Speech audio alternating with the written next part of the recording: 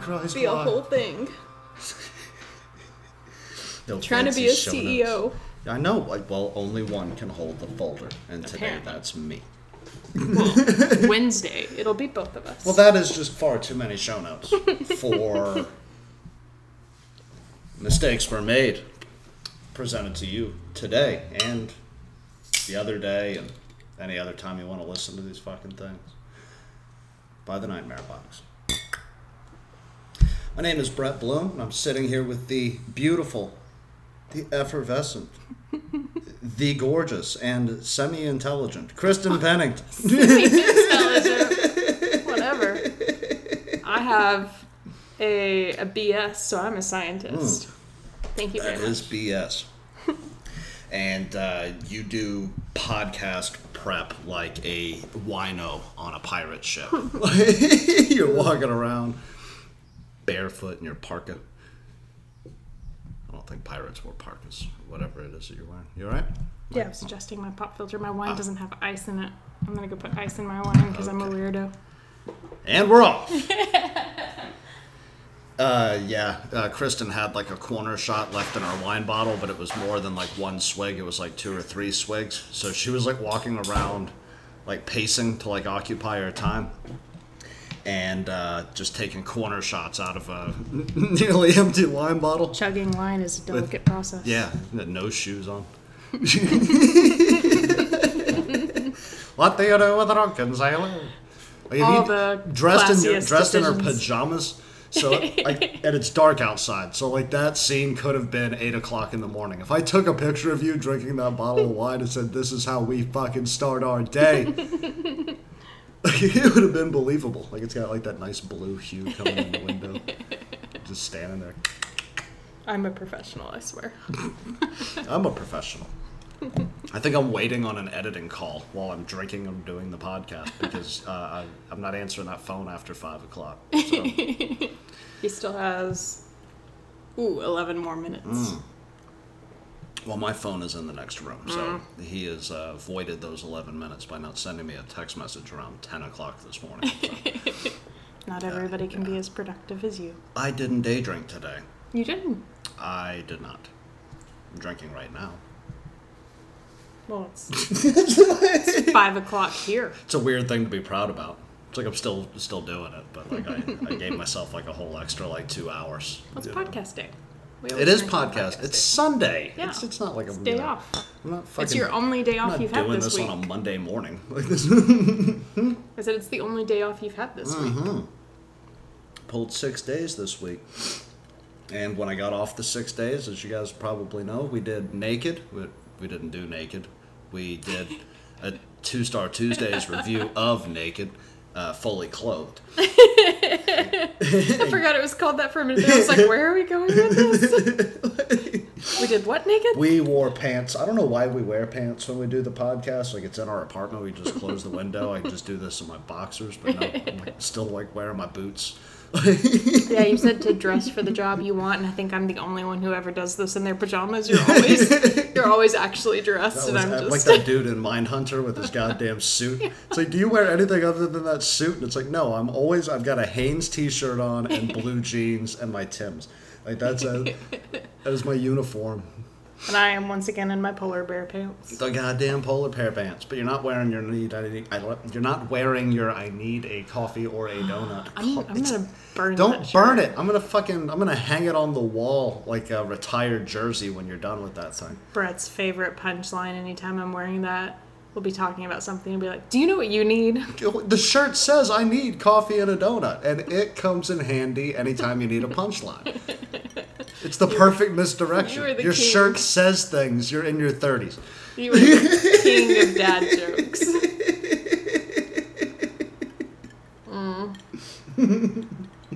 It's my pajama shirt. It's not the shirt I wear in public. Why? I'm casting judgment. Casting judgment on your PJs. You probably worn it in public. You probably wore it to the liquor store to go buy wine. Like you've shown up there in your PJs with shoes on before. But I put like a hoodie or something on. I've never just gone straight up in my PJs. I'm wearing my polar bear pants to go get a Merlot. again in the afternoon, not in the morning. We're not daytime drunks. I got a lot of stuff done today. You had a lot of shit done today. You did the majority of the work. You did all the shopping today. Yeah. And you got your gym in. I didn't go shopping or to the gym. Replaced all the tires on my car like a Replaced all responsible the tires adult. on the car. Yeah, which was a financial nightmare. Yeah. You cleaned the kitchen. You cleaned the rest of the apartment, though. And you did a ton of editing work today. I sat down at like 10:30, and then didn't get up till damn near 3. And I was like, I'm going to relax. I'm going to relax with my time. And I bought Madden at the pawn shop for like $5. And so I'm trying to get into football games, even though I'm not really that into football. So like I don't know what a wide receiver does. Like I don't know if that's the dude. Like, no, he receives. Does the wide receiver just catch passes that are far away? I think Is he the outside, like yeah, next he's to like the outside sideline? position. I don't understand football. Outside passes. I don't know. I'm not a sports person either. My dad was really into football, like at an annoying level, like fantasy football level, where he's like, I don't get my league, and I'm like, Dad, you're just kind of watching a lot of football. And I don't get fantasy football. Calling 20 people you don't talk to at work to talk the way about the Oilers or some shit. The way that works is your points are based on how the real life team is doing, right? So you basically have to predict. It's just gambling. It's gambling on individual players all across the league instead of whole teams. You're not like, I'm going for the Falcons, and then like you and your buddies link up to watch all the Falcons games, and he's going for the Patriots. So you like watch all the Patriots games, and you hope that one day you two play each other and you can get in a violent fist fight in front of your children. I mean, it's not even that. It's like, I need that kicker to do good, so I'm dedicating the next 5 hours of my day to watch him kick a ball 3 times. Yeah, that doesn't make sense to me. Do they have a Madden soccer? Or is it only football? It's not Madden. I think that one's FIFA. Okay. Yeah, Madden is... Because I was like, I know you like soccer. Well, you could John get a soccer Madden, one. Yeah, John Madden was... I think he was a football player, but he was definitely a commentator, and like he was more known for his commentating. And so the Madden games are all about like him, because he used to do the original commentating in the games and stuff too. Like they'd get voice clips from him. It's like, this is John Madden. I did not know that. Mm-hmm. Learned something new. I thought Madden was just a company. No, and FIFA's the something football association. Foreign identities. Factually inconsistent football administration. Sounds about right. That's probably it.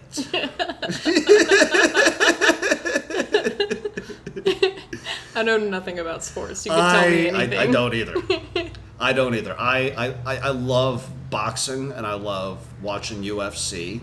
And I woke up this morning, opened up my phone, and the first thing I saw was that, I don't pay for pay-per-view fights. I saw Deontay Wilder knock the absolute fuck out of that one dude whose name I'm not even going to bother to remember. You know what we should do? He calmly walked across the ring and was like, bam, son! Dunzo. He didn't even look stressed out. He didn't even look like he threw that hard of a punch. It really didn't. No, he looked like he walked over to that dude and hit him the way you would hit a dude in elementary school in the cafeteria. Like, you just walk up and try to ghost him. Like, he almost looked like he got sucker punched in the middle of a boxing match. Gone in the last minute of the first round. Go fuck yourself. Go home. We should get a Wii and get the boxing game and box each other. There might be one in here. A Wii? Yeah.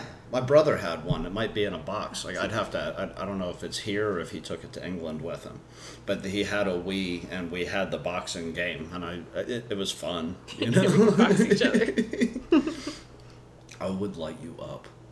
You are a woman. I don't feel like it's... Because I used to have... It's different in the game because you're not actually feeling getting punched. Well, besides that, because I used to have the Wii and the Wii Sports, like, it doesn't follow in real time the move of your actual arm. So, like, you'll be swinging and it'll be, like, hyper delayed on the punch. Yeah. So it's not accurate. Yeah, those VR games I could definitely see myself getting addicted to. Like later on down the road, you know, like if I could play Battlefield, but like actually shoot and hide and duck and dodge and, you know, like scurry across the what if it was like the whole you had the glasses on and you saw the fist coming at your face? Yeah, it would be cool. Fucking brilliant. I think they've got like one of those. Like, really? I think I've heard Rogan talk about it a few times, where it's like when you get hit, like the glasses like light up, so like it feels like it does when you get sparked. That would be cool. Yeah, but like again, you're not actually getting hit. So I mean, it's good for like reading situations. Like I guess you could really like build in some cool shit in there. You know, try to fight Mike Tyson, see how long you last. But you get knocked clean the fuck out in the first 2 seconds. It's gonna be a lot of like shitheads like me who just like watching boxing or used to box, and then like a whole bunch of like 280-pound dudes who are me like fucking 30 years from now, who are completely out of shape. They got these glasses on, they're literally just punching their TV trying to take out their fucking childhood icon. God damn.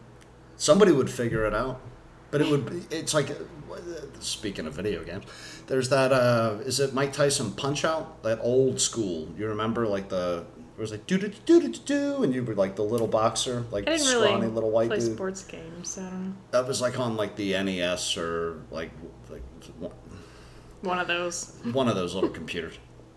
And Tyson was in that one, and he was damn near impossible to beat. So like you'd damn near win the whole game, and then you'd have to fight Mike Tyson, and it was like if he hit you, the game ended, and you had to start all the way back over, and he would fuck you up every single goddamn time.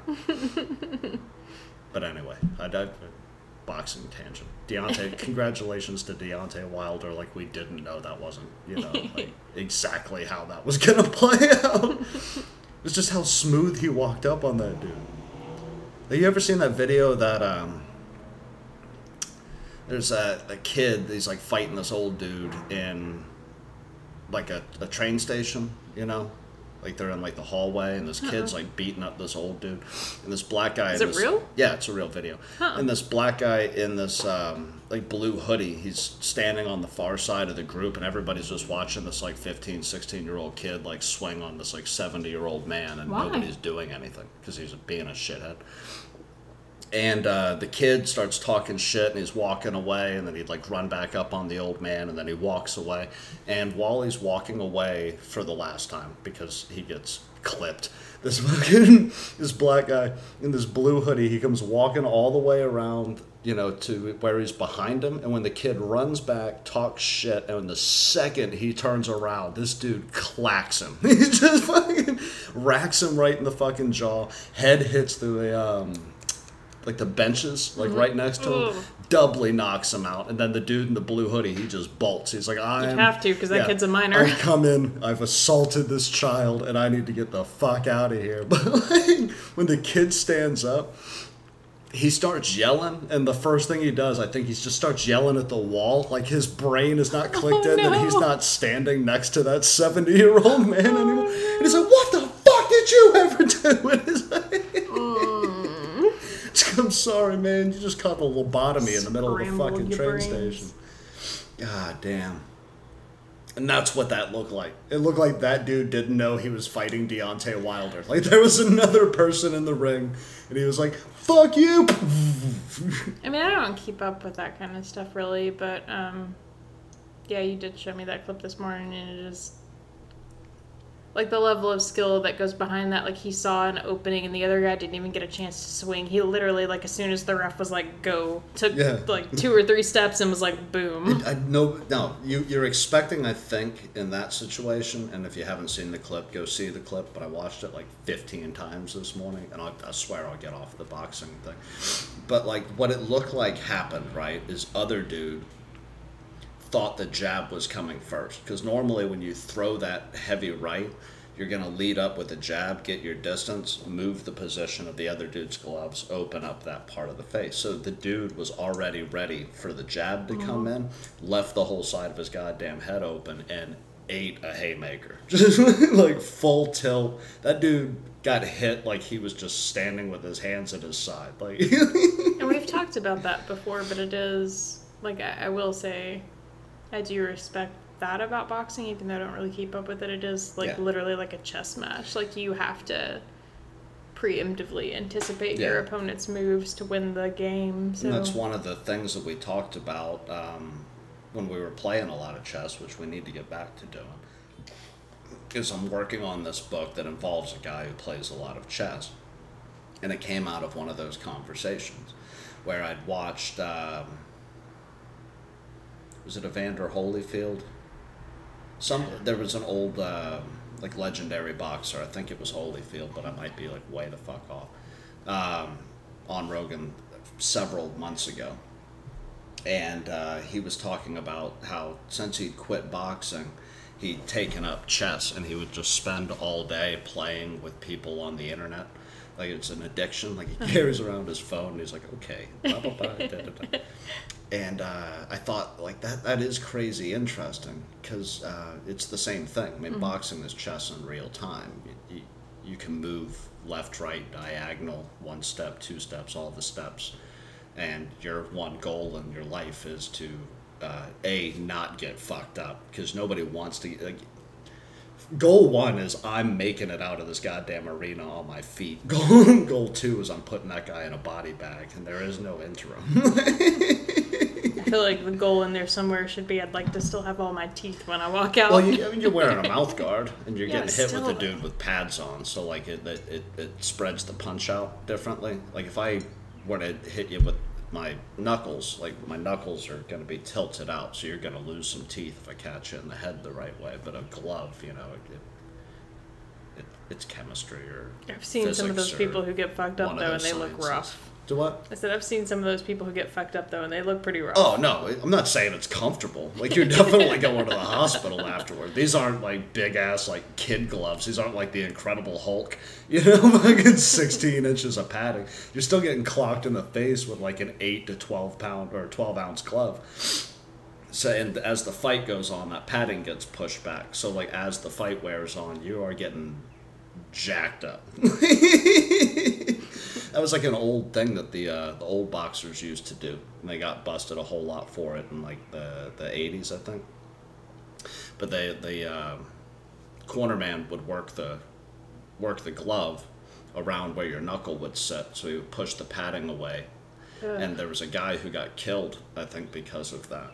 Ooh. Yeah, because he pushed it away to where it was basically like padding on the front of the knuckles and on the back of the hand, and then all of this was just regular bone, and he crashed a dude. Seems like that puts your hand at risk too, though. Like you'd be more vulnerable. You have to be more careful with your punches. Yeah. Yeah.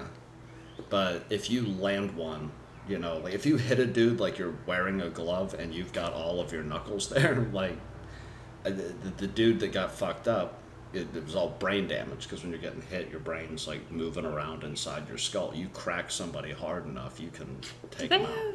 Like I know, had a bunch of people get killed over the century or two that this has been the actual boxing association, not the thousands of years of actual boxing. Do they have rules about where you can punch? I know they have like rules about holding and stuff, but can you punch somebody in the nose? Like, do they have rules? Like, yeah, that seems dangerous. Well, you can't hit anybody below the belt. Well, you could shove somebody's nose up into their brain if you hit it at the right angle. You could dislodge their liver. Yeah, well. People get their arms broken all the time. If they get punched in the arm too many times, they break their fucking, elbow. Yeah, I've seen some of those where like somebody's leg got snapped. There's been a couple of guys that had their cheekbones pushed in. There's a guy in an MMA fight that caught an elbow and it caved his skull in. I think it was an MMA fight where somebody's leg like got snapped. Yeah, backwards, like across the knee. Oh, that was rough. My favorite MMA one was I was sitting in a bar in San Antonio, I think, playing pool. And Kimbo Slice was fighting some white dude with got the big ear, like the... Anyway, he's got this big swollen ear. Isn't that like cauliflower ear or something? It's like a vegetable ear. I wanted to call it cotton something, and I couldn't get there. Cauliflower ear. And so it's sitting on the side of his head when the fight starts. And the fight, I believe, got stopped because Kimbo was just sitting there like tapping it. until it got really red, and then he just leaned back, threw his whole goddamn shoulder, and Kimbo Slice was a son of a bitch. I don't know if you know, do you know who he is? I know the name, but He was that Street Fighter guy with the big beard who the UFC basically signed on because he was just beating the fuck out of people in Compton. Like, he was just like holding backyard brawls and just fucking everybody up. So they bring him in, and he gets this fight, and he pops this dude's ear. Like, the whole goddamn thing is just like a mass of blood. Oh, God. Yeah, got fucked up. You can get fucked up. This is why I don't watch this kind of stuff, because that's too much for me. Yeah, that doesn't happen in football. Like that, I think that's my issue. Well, you get concussions, but that's because you're wearing a helmet. Like rugby is more exciting, and I don't know what's going on. I don't understand. All right then. Have fun. I don't understand rugby. I've watched it a few times, and I don't get the game. No. Like, it's an intense game, but I don't understand the rules. It's fun because they can just, like, straight up blast each other, though. Like, they'll be running past them and just go, boom, and crash them with an elbow and just, like, fuck the whole face up. Like, there are no rugby players with, like, teeth. I think they're all out of teeth. Like, there's like they have teeth for, like, the first 3 games of the year, and then their teeth are just gone. Some tough sons of bitches. And then around the cup, I get into, I guess, soccer. Because my mom's from England. Whatever happened with Liverpool? Did they?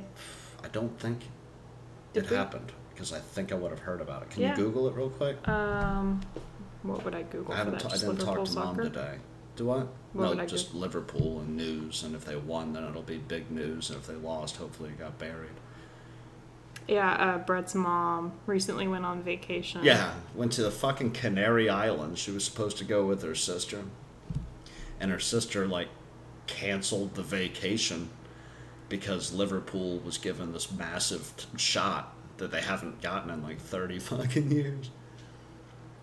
I don't fully understand because I don't follow I don't know what I'm looking for, to be honest. Did you type Liverpool?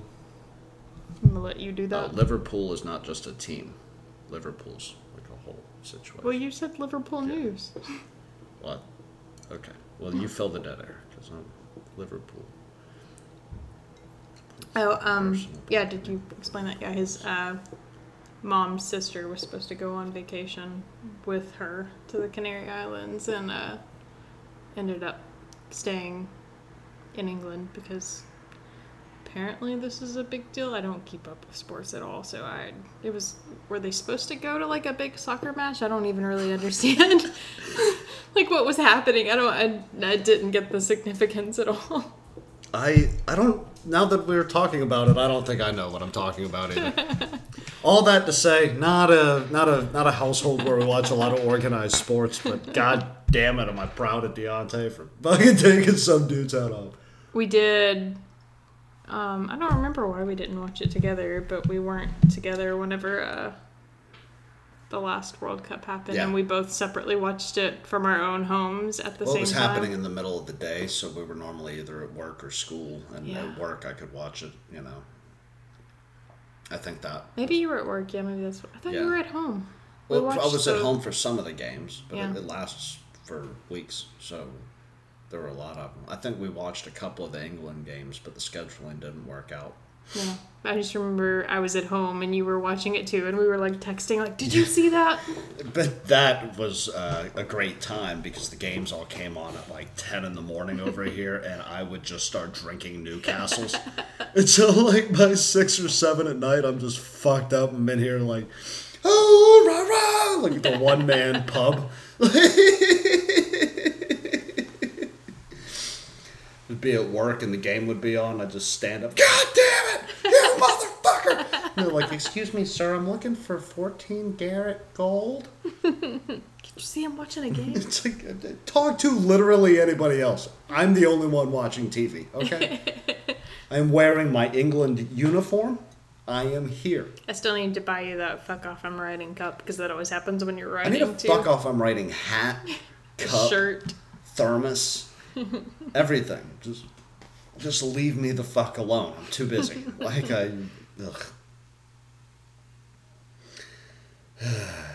So yeah, I spent all day editing today, and my relaxing to Madden football didn't work out well. I guess is what I'm telling you. I took a bath and I'm sipping on Merlot, so I'm quite chill. I'm drinking a King Cobra. It's raining outside. Angry. I haven't spoken to you all day because you've been busy and I've been busy, and I haven't left the apartment. So it's just now dawning on me that outside of the handful of things that we've said to each other all day, I've been in total silence.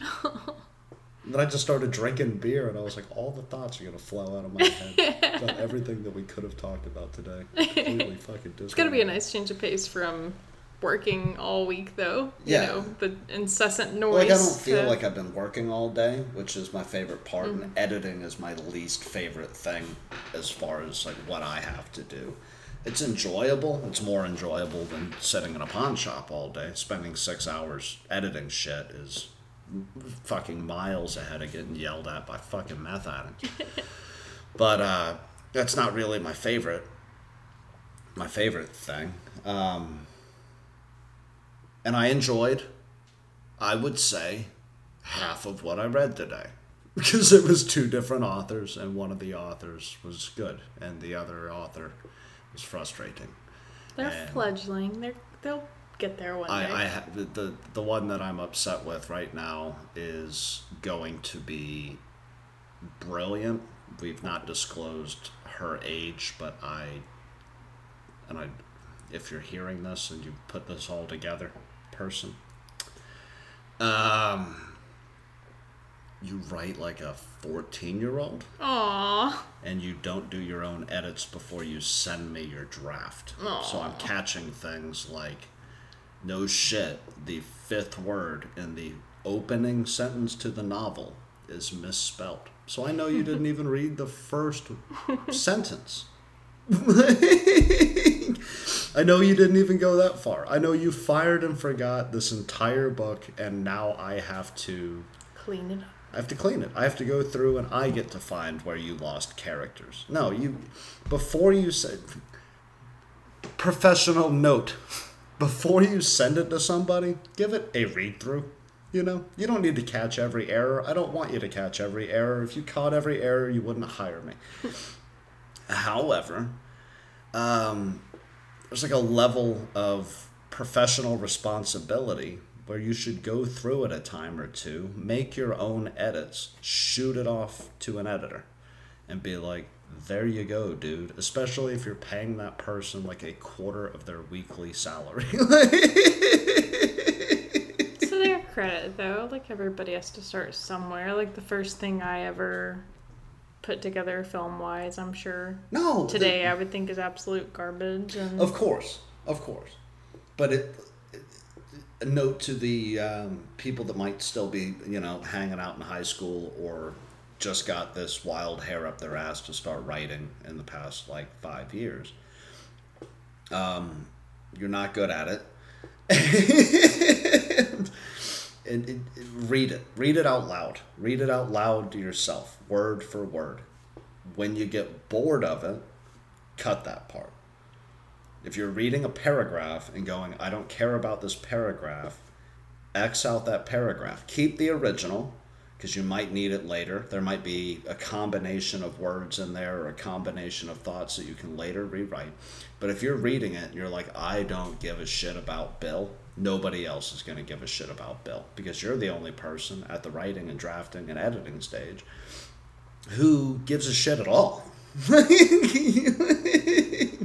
You have to absolutely fucking love it, or you're going to be hard-pressed to find somebody who does. Can I counter that, though? Because it's actually very perfectly timed out into a conversation that I wanted to have. Nice. Do you feel like you ever hit a moment in your own work where you are actually in love with it?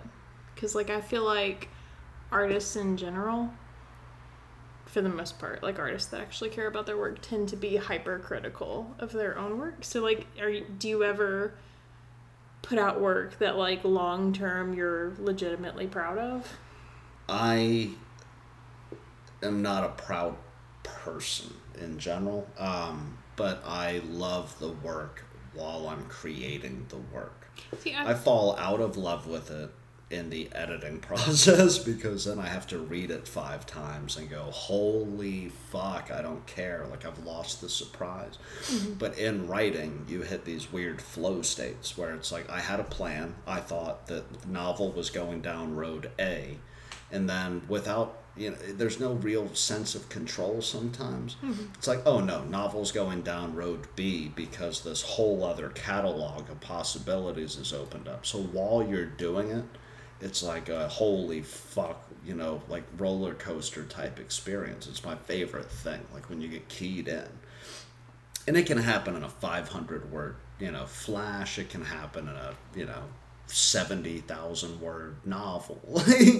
It doesn't matter.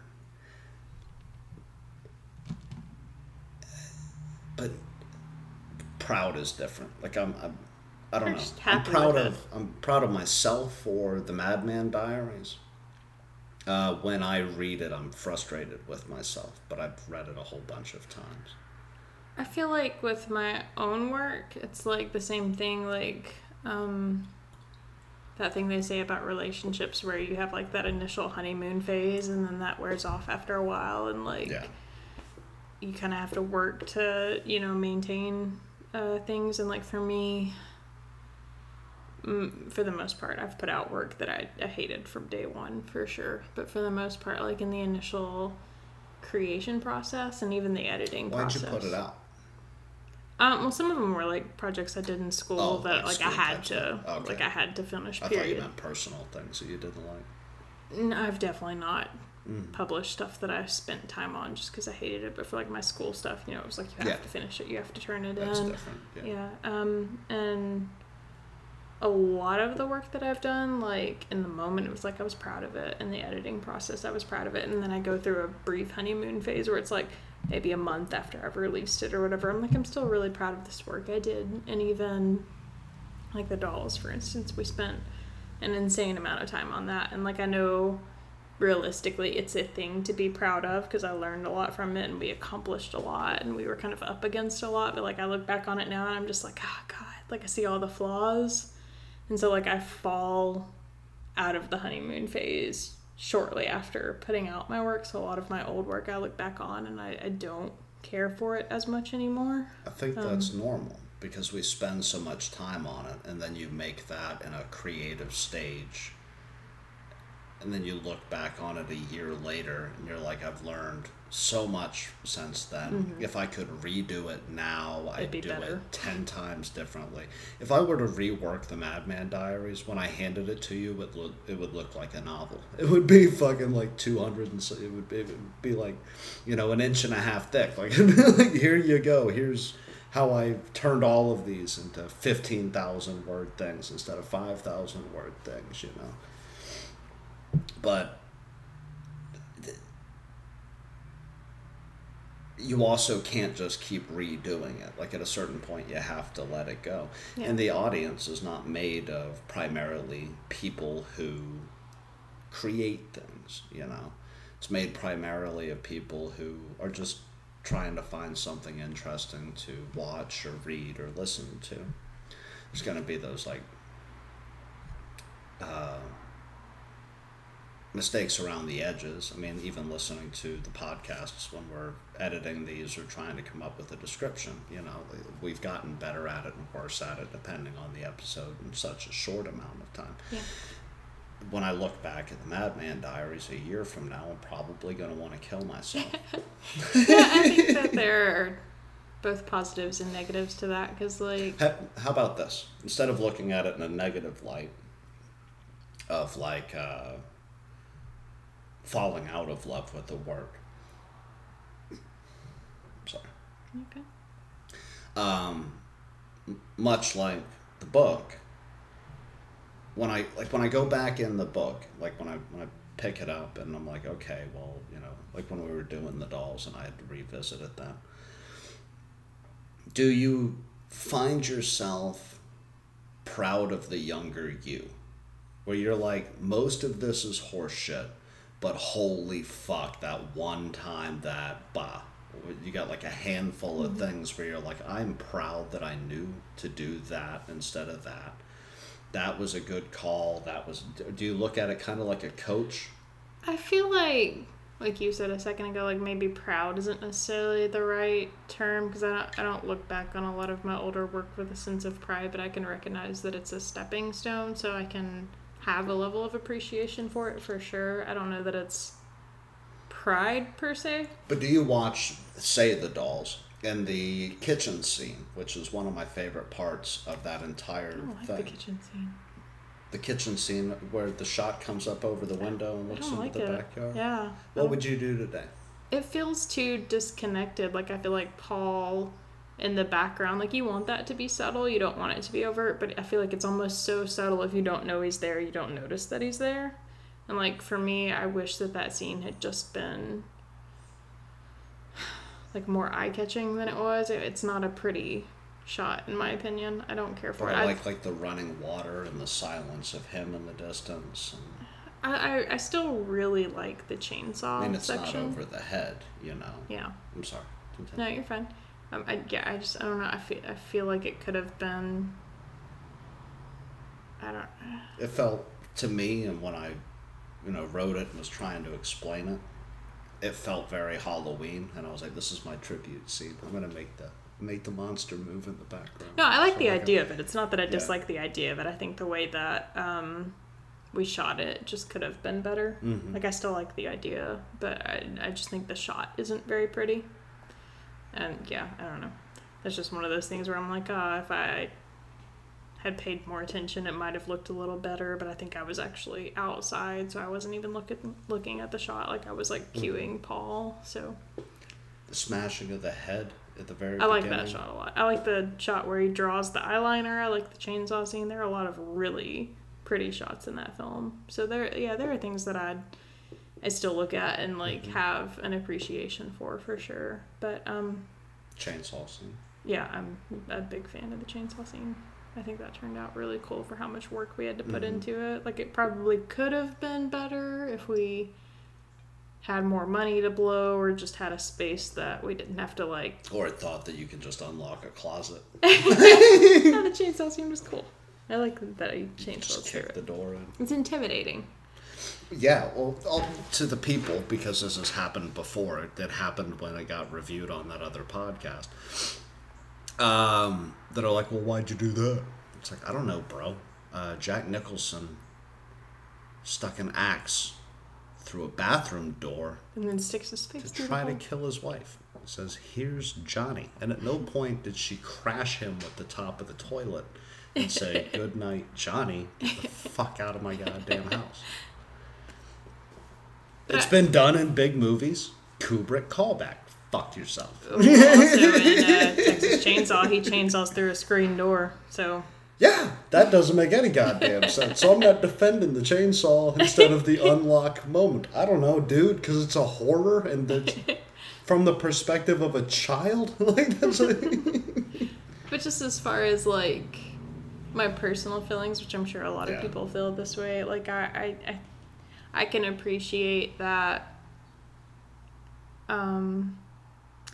My, for lack of a better word, I guess, sense of disappointment in my past work helps me grow as an artist, so I appreciate that. Like, it sucks a little bit when you look at something that you spend a lot of time on and you feel a little disappointed in it, but at the same time, I think that drives you to better yourself, which I definitely think is a positive. But I also had someone, which is part of the reason, like, I kind of wanted to talk about this today, comment on one of my old videos on YouTube that I did for school that I never liked. And I don't have a reason why. I can't put like my finger on. Which one was it? It's the cheesy commercial that I made, like the Zombie Gone one, where she wakes up and she's a zombie and then she washes her face or whatever, and it's like a really hokey little commercial thing, but my nieces were in it, and like it's like cute because you have 2 kids, like or whatever. But I like literally from day one never had a reason why I didn't like it. I just didn't like it, and I think maybe it was because it was my final project for my junior year. I was like, this should be better than it is, because I'm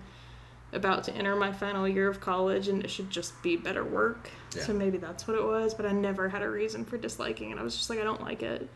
And I waited a long time to put it up, and you can tell from like my YouTube videos, like the view count, like which videos I cared enough about to promote and which ones I didn't care about, because some of them have thousands of views and that one has like less than 100 views because I'm like, I just don't like this video.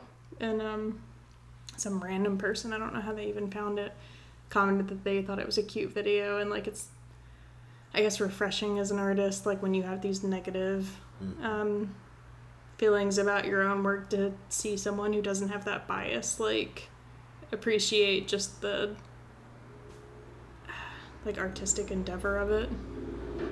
So I think there's positives and negatives to being an artist looking at your own work. Like, you should be critical because you're not going to improve if you're not critical, but at the same time, I think you should look at it, but you can't like obsess about it. Like, you can't sit there and watch that movie like 20 times in a row and be like, I'm a horrible person, just cutting your wrists. Like, you can't do that shit. Like, you have to be able to look at it critically, and I think doing the 2 stars has kind of helped me like deal with that, where it's like, I've put out shit. My name is Brett Bloom, and I'm a con artist, and I'm just selling you horse shit, and I'll be better next week. But even like you, but they got Netflix. They got $350 million. So, you know, I can make fun of them. But even like when you and I met, it had been like, what, a good year since you released the Madman Diaries? It had been out for a while, or like something like that. And I bought a copy off of you when you first told me about it, and you were like, kind of like, you know, it's not great, it's my first book or whatever. At a certain point, I'm like, if you're dumb enough to pay the money on Amazon, pay it. But if you send me a message, I will fucking send it to you for free. I feel bad making people buy that book. I think you offered to give it to me for like $10, and I was like, just take the... I've given it away. People have been like, do you want money? And I'm like, I mean, that would be nice, but no, I don't want you to pay for this. Like, if you find it on Amazon and you fall for it, you know, go.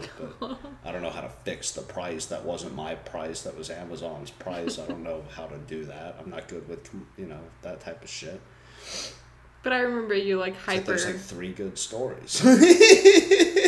I remember you like hyper downplayed it when you gave it to me, and it, like, not every story obviously, but there were like a couple of stories like while I was reading it I was like actively crying. I was like, oh my god. I think my proudest moment, besides like the dolls, just for the, I like that story, but I don't know if I executed it well in the book, is that first one with the woman who's had the miscarriage and is pushing the empty swing in the park. Like that to me is probably my favorite one. I think the one, and I can't for the life of me remember what it's called. Ashes to Ashes. The one where the lady like goes on a date with the dude that like totally fucks with her, and she's Mirrors? like, yeah, like that one was like one that got me pretty hardcore. She had like a line about sometimes like your psychological trauma like leaves more of a scar than your physical trauma. Like all the time. Yeah.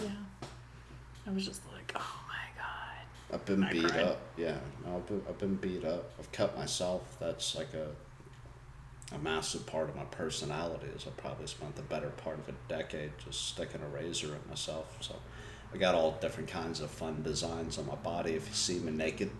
And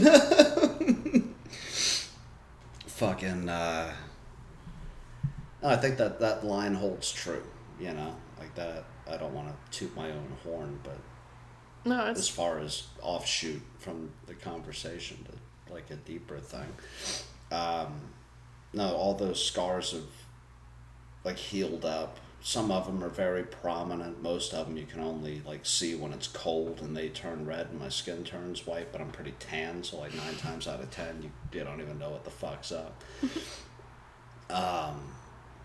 But there's things that'll keep you awake at night 10 years later, you know, like you never get rid of them. It's a scar inside of your brain. How do you deal with those? Outside of therapy and alcoholism. on a personal level, because I have... wow, this got deep. I know. Well, we started sad. talking about the book, and if I have to, piss on my own work, and you're going to bring up one brilliant point that I made, we're going to expand on that point and make people go buy this book. I don't think I've Hit ever... me up on PayPal. I'll send it to you cheaper. I don't think I've ever publicly discussed this, so this is a little weird for me. I've definitely discussed it with people that are close in my life before, but I don't think I've ever That's all you're doing right now. publicly discussed it. You're discussing it with me. I've definitely had a relatively intimate experience with depression, and I also Same. have been a cutter in the past. A long time ago. I haven't done it in a long time, but I still definitely have issues with depression and anxiety. Like, there are significantly more good days now, and part of that's thanks to you. But I have experience with that, and I think at my worst it was an issue with bottling it up.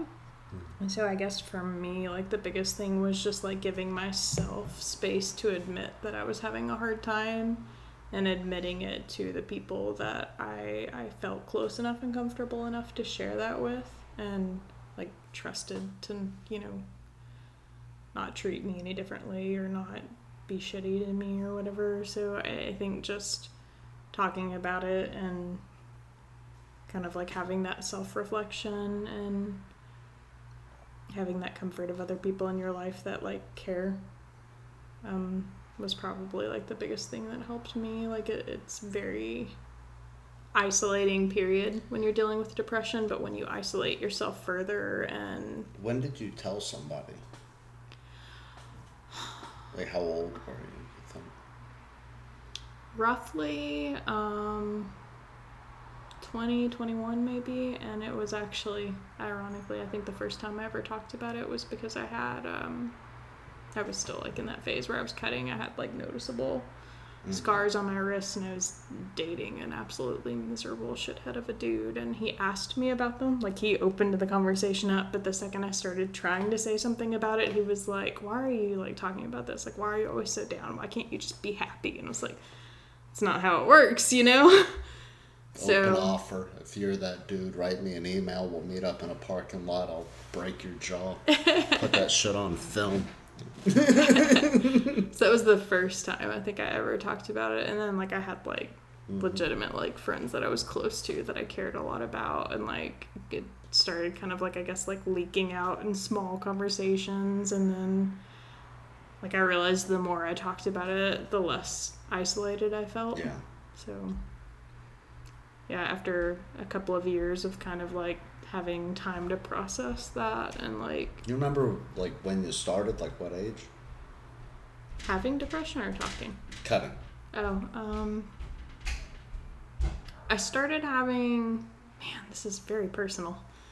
I feel like you're, like, trying to be my therapist. I've got a really funny joke at the end of this that I'll come up with. I started having, like, serious, like, anxiety and depression at the tail end of high school. So, like, the very end of Started, like, around 17, 18. Yeah, like, the very end of my junior year, like, at 17, I started just, like, having a harder time. And then my senior year was, like, really struggling. And then I went to college, and so...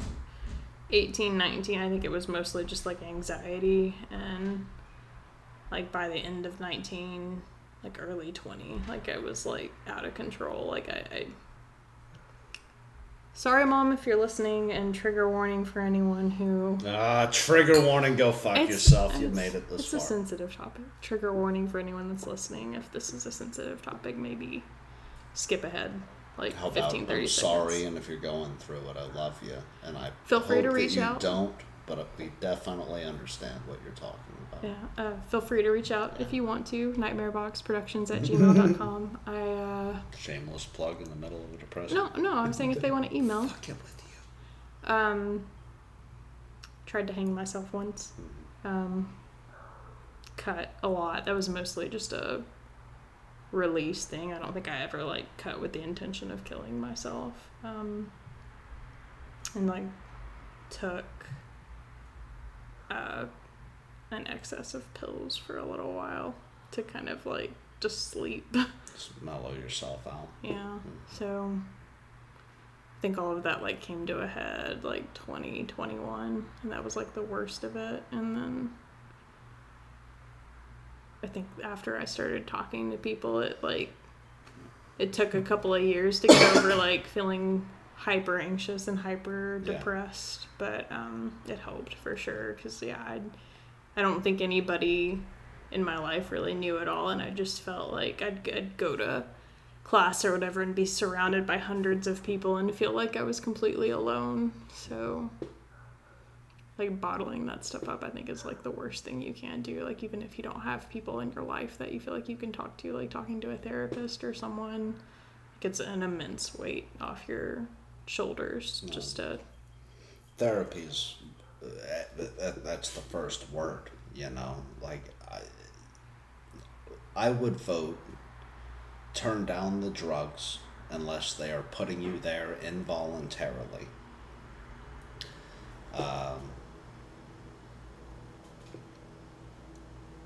And just do talk therapy. Walk yourself back, collect yourself, find yourself, and deal with it. Like, you know, there's some things you can't numb out, of course. You know, can't talk about, you know. Never experienced schizophrenia. But I did start cutting myself when I was 15 years old. And I cut myself, stopped like, where it was like a monthly thing. I stopped at around 25, so like I went about a solid decade where it was a semi-frequent thing that would happen a couple of times a year. At 15, it was damn near every day. Like it was a fucking issue.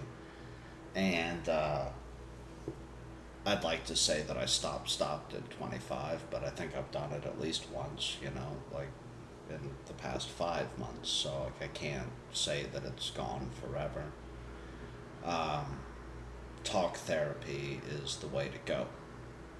Learn to, what we were talking about the other day, reach inside and hug that kid.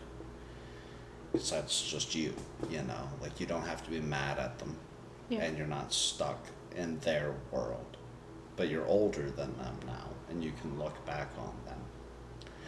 So if you're 16 and you've been doing this shit since you were 13, or if you're fucking 35 and you've been doing this shit since you were 20, or if you've been, you know, like wherever you fall in the spectrum of just like the chaotic horseshit that comes out of it, the level of desperation where it says, I'm not going to do X, Y, Z.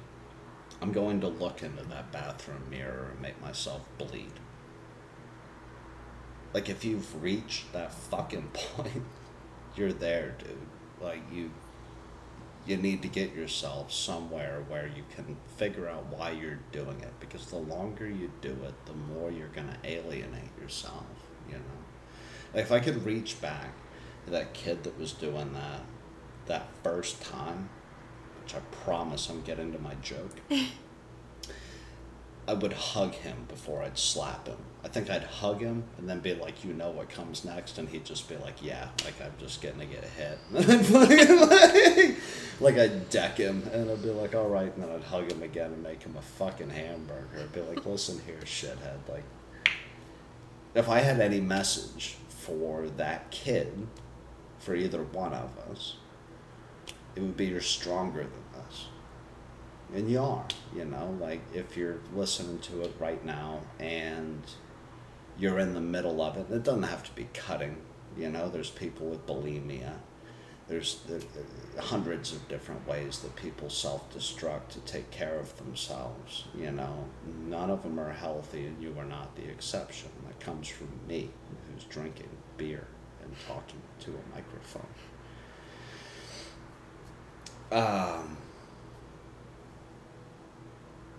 But I found out about cutting on Road Rules. What is Road Rules? You remember The Real World? Mm-hmm. Road Rules was a spinoff.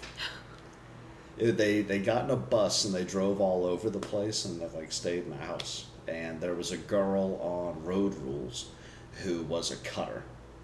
And I remember having all of these problems, and then watching Road Rules, and then I guess the whole episode tie-in is, hey kids, don't do this. But like she walked into the kitchen and grabbed this big ass kitchen knife and walked into the bathroom and came back and threw the kitchen knife in the fucking dishwasher. And it hit me, and I was like, holy shit. And I didn't do it like immediately after the episode. I probably did it, like a year or two after the episode. But I remember thinking at the time, I was like, she didn't cry in front of the cameras. She didn't freak out on anybody.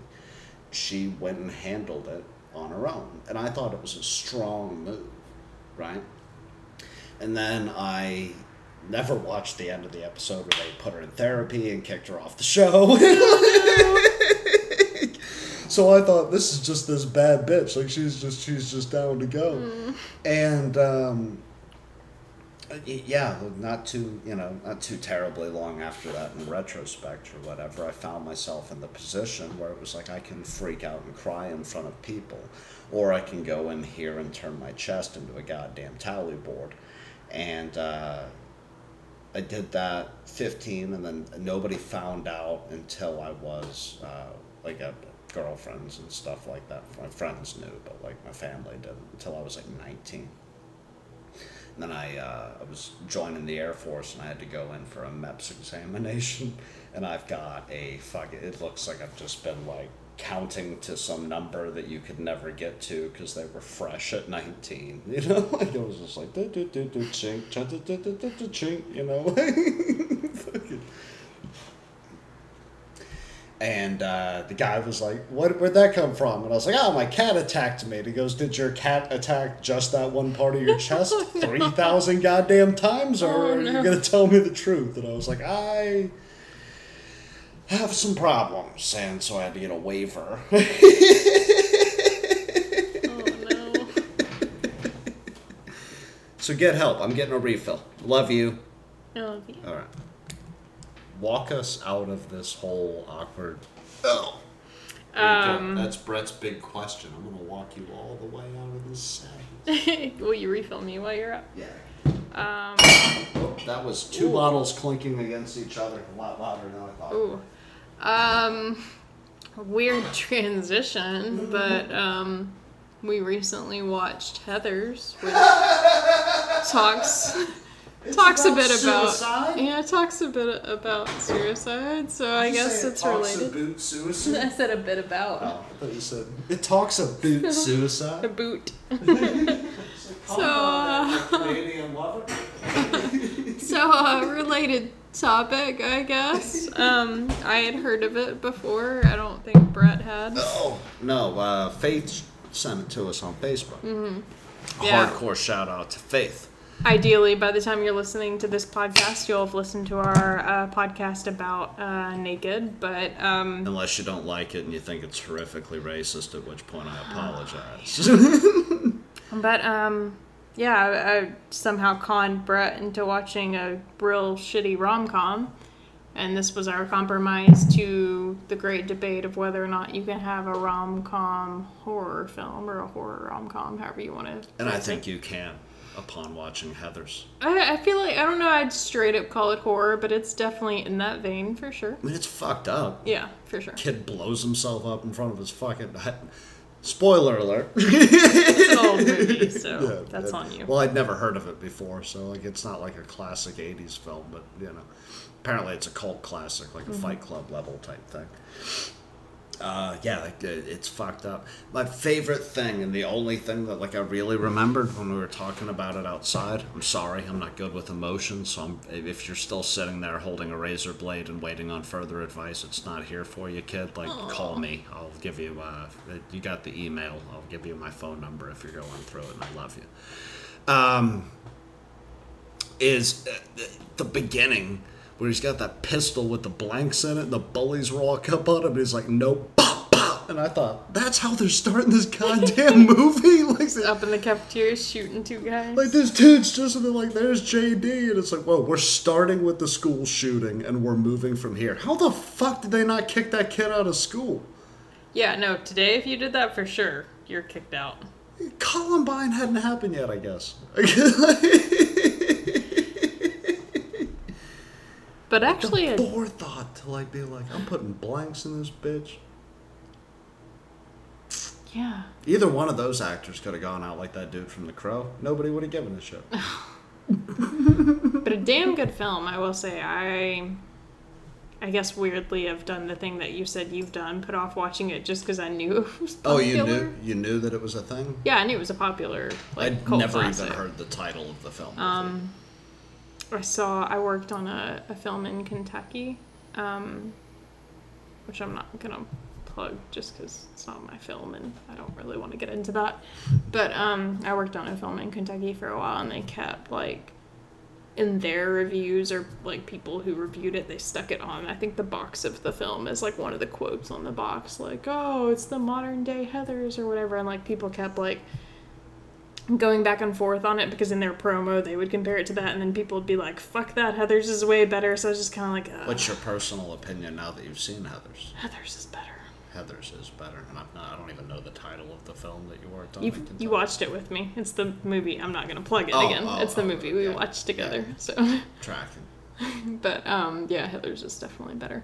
But I think I did that weirdly. Like, I just put off watching it because, like, too many people had talked about it, and I was like, I'll watch it one day. But damn good film. It's a blur of awesome. Like, I'm definitely gonna have to watch it again. Like, the way I feel about Heathers is the way I felt the first time I watched Requiem for a Dream, where it's like there was so much shit there that I just my head can't wrap. Like, I laughed, I was pissed off, I was terrified.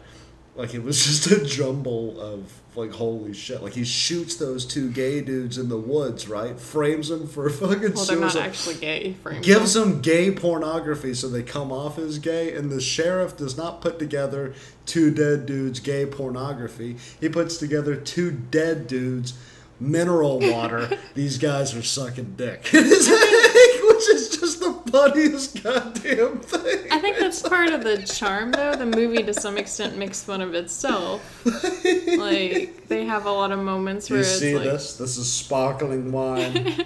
They're alone in the woods. They have, like, a lot of moments where they kind of poke fun at themselves.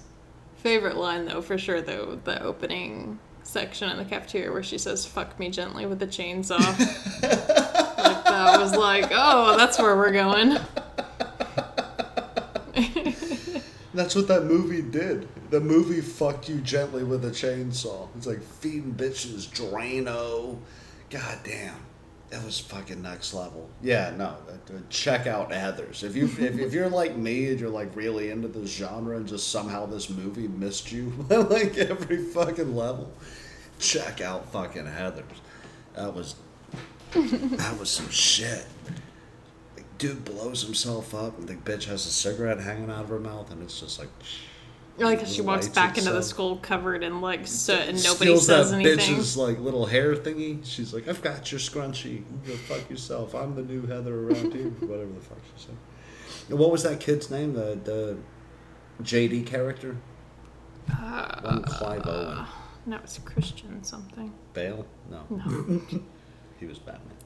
Winona Ryder is the main actress, though. She plays Veronica, oddly, who is one of the Heathers. Yeah. Christian Slater. Was it the opening shot that I fell in love with? Like, I know I fell in love with this movie in like the first 5 minutes, but like where they're playing croquet, like out in the yard. Oh yeah, and they hit her in the head. She's buried under the ground. She's buried in the ground. Yeah.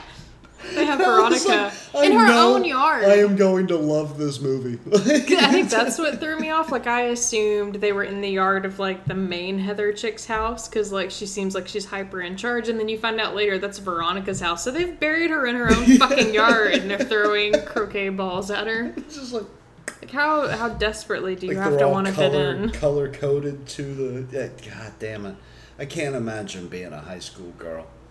It's like being a high school dude, like... There comes a time where you're throwing fists. So, like, every dude has, like, that level in himself where it's like, if I cross line X, I'm getting punched in the face. And girls don't really have that level. You guys like congregate and like kick people out of groups. And like you hurt people mentally and send rude notes. Like I've just watched people like in the middle of taking a piss just get clipped from the back and just have their fucking head kicked in. Like high school's different. Like half of my friends were drug addicts and alcoholics, and they just just see people like not get assassinated like literally, but just get the shit kicked out of them for next to no reason. I will say, which I was middle of the road. Like, I didn't hang out with the popular kids, but I didn't hang out with, like, the people that got picked on either. So, like, I had a pretty neutral high school experience, but... I think I freaked out of a means for survival. Like, I was like, at a certain point, I was like, I'm choking the next motherfucker that says anything to me. I will say, for the most part, that is accurate. Like, girls are kind of, like... vindictive on that like personal level where they'll like spread a rumor about you or talk shit about you. But I was there was like a holding area where you had to like kind of hang out and wait if you like rode a bus or you drove and got there early, if you got there like before the bell rang. We were in kind of like that area. I want to say I was in middle school too. I was pretty young. And there was a girl that was, like, known for, like, getting in trouble and getting in fights. And, like, while we were, like, in that little, like, area hanging out waiting for school to start, she straight up jumped on another girl's back and started punching the back of her head and then slammed her head into the wall. So some girls were pretty scrappy, too. I was just like, well, that's happening. We had this old Vietnam vet in my high school. And he was the ROTC instructor. He was, like, second grandpa. Like, he was awesome. But he was trying to break up a fight one day in the bus lane, like as we were all like sitting around waiting on, like I was waiting with my team to like go work out and shit, and he was clearing out the buses. We had to wait on him to finish up or something like that. And these two guys started fighting, and the colonel started shoving people. And this third kid came up from behind the colonel and put him in a chokehold, like fucking full rear naked like that. And this dude's like, in his 60s, maybe his 70s. Like he's an old, short, old-ass country boy. And I just remember he reached behind with like a hand and grabbed him like one thumb on one side of the throat, all the fingers on the other side, everything under the jaw, and he just picked him up with one arm and threw him over the top of himself. He was just like boom, boom, shoulder lean, head into the pavement. Good night, son. Stupid. Why would you attack one of the adults? You're gonna get in way more trouble. The dude in charge of the fucking ROTC program, the Vietnam veteran, like you're gonna choke him? You're gonna get in way more trouble. Like, why? Up, dude. I just remember like there were a bunch of us sitting out and it was just like boom and everybody went, oh shit! Like the two dudes that were initially fighting stopped fighting. It was oh my god. They were like, holy fuck, you got beat up by a senior citizen? Like, what's going on in your life? Oh. Yeah, that was a bad choice. Mistakes were made. Yeah, high school was fucking miserable, but Heather's was awesome. But probably a miserable high school experience if you weren't one of the Heathers. Well, no, I don't want to be the JD of that group because, like, I never, I don't want to plant bombs. Like, I just want to make fun of you guys later. Like, yeah, that movie, when it escalated fast.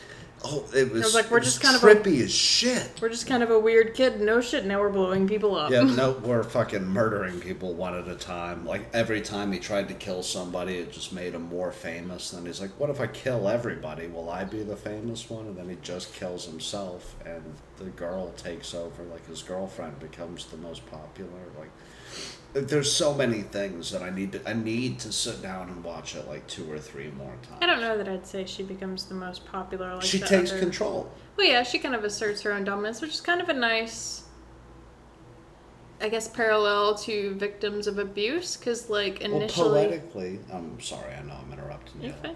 Poetically, like she's lost her boyfriend, who just tried to blow everybody up after admitting that he's killed all the old popular girls. She survives and is now the most popular girl. And she's like, I'm the new leader around here. Well, he only kills the one main Heather, but it's a nice... I guess, transition, because in the beginning you see her like literally buried Getting under the hit in the ground. face Yeah, with getting croquet hit balls. in her own yard, getting hit with a croquet ball because she so desperately wants to fit in with these other Heathers.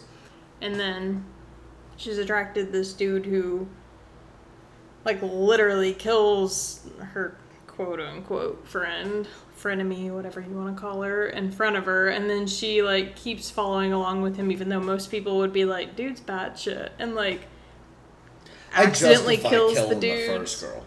Well, she like It's literally like he was like, I've got a suicide note planned. Everything's gonna be okay. well, she literally buys into his story about like the bullets will only cause a flesh wound. They won't really die. Like she's so desperate to like fit in and like want people to like her, and so it is kind of nice that ending shot where she's finally like, "Fuck you guys, I'm gonna be my own woman." She's gonna be the most popular. People are gonna want to be like her. I don't feel like it's Which the is most like that. popular. She's just kind of because I mean he tells her to like be strong. That's like his weird thing that he keeps saying to her, and like she does kind of like find her own strength at the end. I'm gonna have to watch it again. There's a lot to unpack in that movie. It's not a 2-star review. I'm fucking genuinely impressed. Fuck. Yeah, go watch Heathers after we've ruined it for you. But go, there's so much there. Like written very well, directed very well, acted fucking incredibly. Like it's got Joaquin Phoenix. Just go do that. Do that this week. Oh. What do I got on here? Where are we sitting at on time? You can took away. Took away. I don't know what to talk about. You have all the show notes because my fancy binder didn't show up today. Oh. So we're sitting at. We're at hour 11. Ooh, it might be time to wrap up then. We haven't made dinner yet. Let's see if I got anything else on here that could work. I started a new composition notebook for the Pawn Shop Stories this week. You didn't tell me that. Yeah, I did. You came outside. I was writing in it. But you didn't tell me you were doing it. I've got the opening line, which is I like to do that sometimes, where like I write a quote because I fill these things up. Like it's not line by line; it's like 15 things on a page. But it's Alan Watts, which I'm a huge fan of, and it's his quote: "There are no wrong feelings." Aww. And so this is where I'm hoping to kind of capture the Pawn Shop Stories book, where like a little memoir-esque type thing about this weird time in my life where like I lost my dad and then lost my boss and like kind of bookend, you know. And I got a page and a half done. That's awesome. I wrote a little thing because I ran out of things to write about from the first, like where you gotta get like your first page and you write on the front and you gotta like switch it over and then fold it so you can have the backboard and write on the back. And I said that the sweet creak of that first turn of the composite, like the desperate moan of an aching joint, is a sign. I like that. That right there. If you can hear it. I saw a shadow holding a cigarette and sipping a beer. I imagine that my father sees the same thing. I pray he's half as disappointed, but twice as understanding. I like that. I'm so goddamn good at my job. You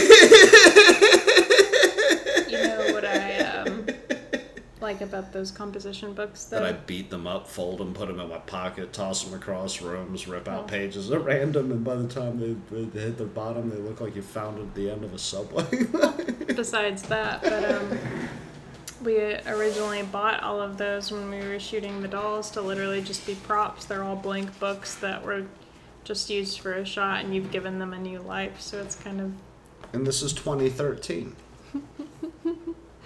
It's kind of a parallel to like this old abandoned thing, like finding like Spot new in a purpose. little notebook.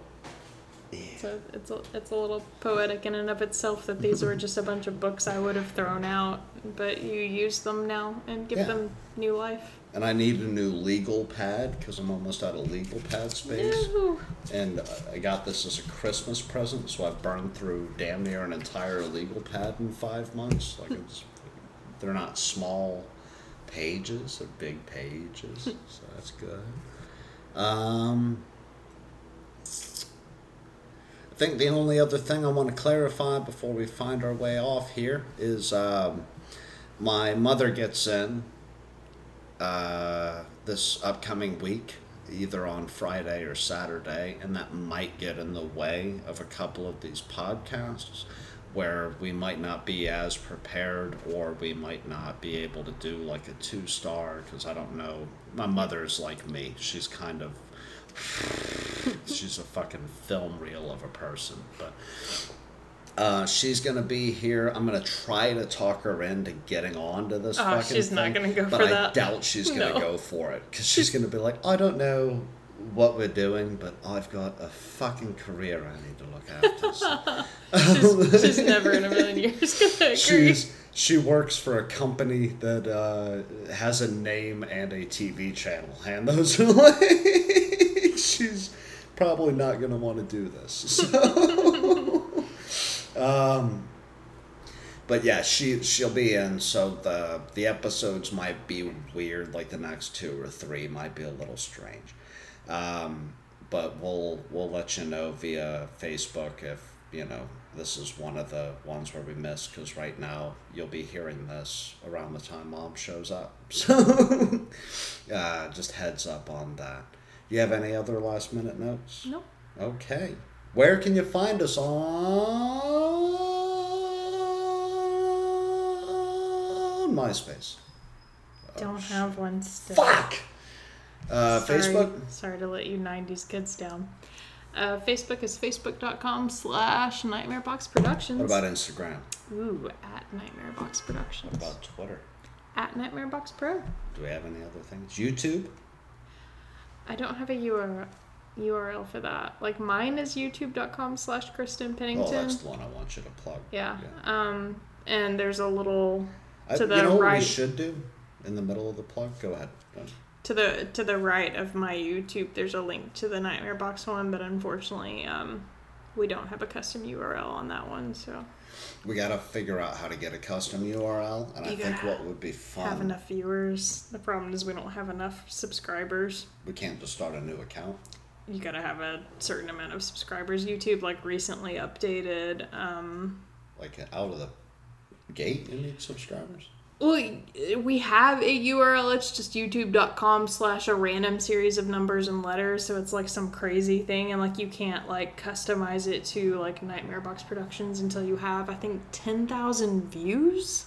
Okay. And then a set number of subscribers. So that's our goal. Once we hit 10,000 on this thing, we'll be able to put up clips, the weekly highlights, a little 5-minute thing that's just this chopped up, and then you can choose to watch the 5-minute and I've listen to the whole episode. Been thinking about doing just little teasers of the podcast. So I may just do teasers with the Nightmare Box logo. Just me screaming about pan-seared dick. Yeah.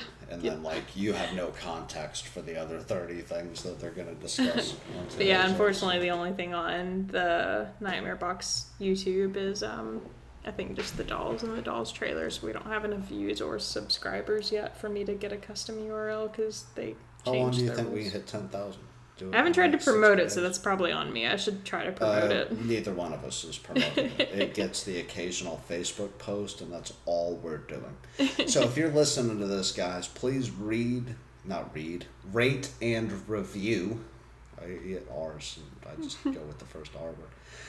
Rate, review, share it with your friends. If you have any friends who are filmmakers, writers, painters, creative people in general who can't pull off a podcast without some jackass on a fucking motorcycle driving through every 15 minutes. We want to work with you. And we do want to work with you. And I've got an email that should be coming in soon. That'll be a story from Freddie. because Freddie is tapped out on the old story and he's coming in with a new one.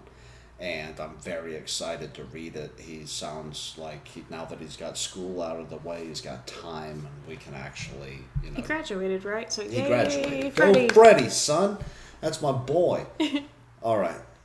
Email and website. Email, I'm sorry. The email is nightmareboxproductions@gmail.com, and our website is the nightmarebox.blog by Brett's book, which is called The Madman Diaries, available on Amazon, Barnes & Noble, but I promise you, if you go to the website, there's a PayPal button at the bottom of the website. If you send me $10, I will ship it to you for free. So and you'll get a customized book because he'll sign it for you. I will sign it for you. I'll put your name in there. If I know you, then I'll write, some like personal message. If I don't know you, then you're just, I'll write something in there for you. But either traumatizing or heartfelt. Depending on where I'm at. It's the luck of the draw. I might start writing like erotica.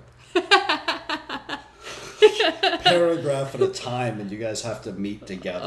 Why didn't you sound mine that way? Oh, that's a neat idea. You should write paragraph snippets at a time, and then people gotta come through. Yeah. I just rewrite the Pinewood Massacre a paragraph at a time, and I'm like, you guys all have to You gotta piece the story together. Good that luck. would be cool. I'll just give somebody number 1, somebody number 2, $10 at a time. I'll write that entire novella on your book. That would be cool. Yeah, a paragraph at a time.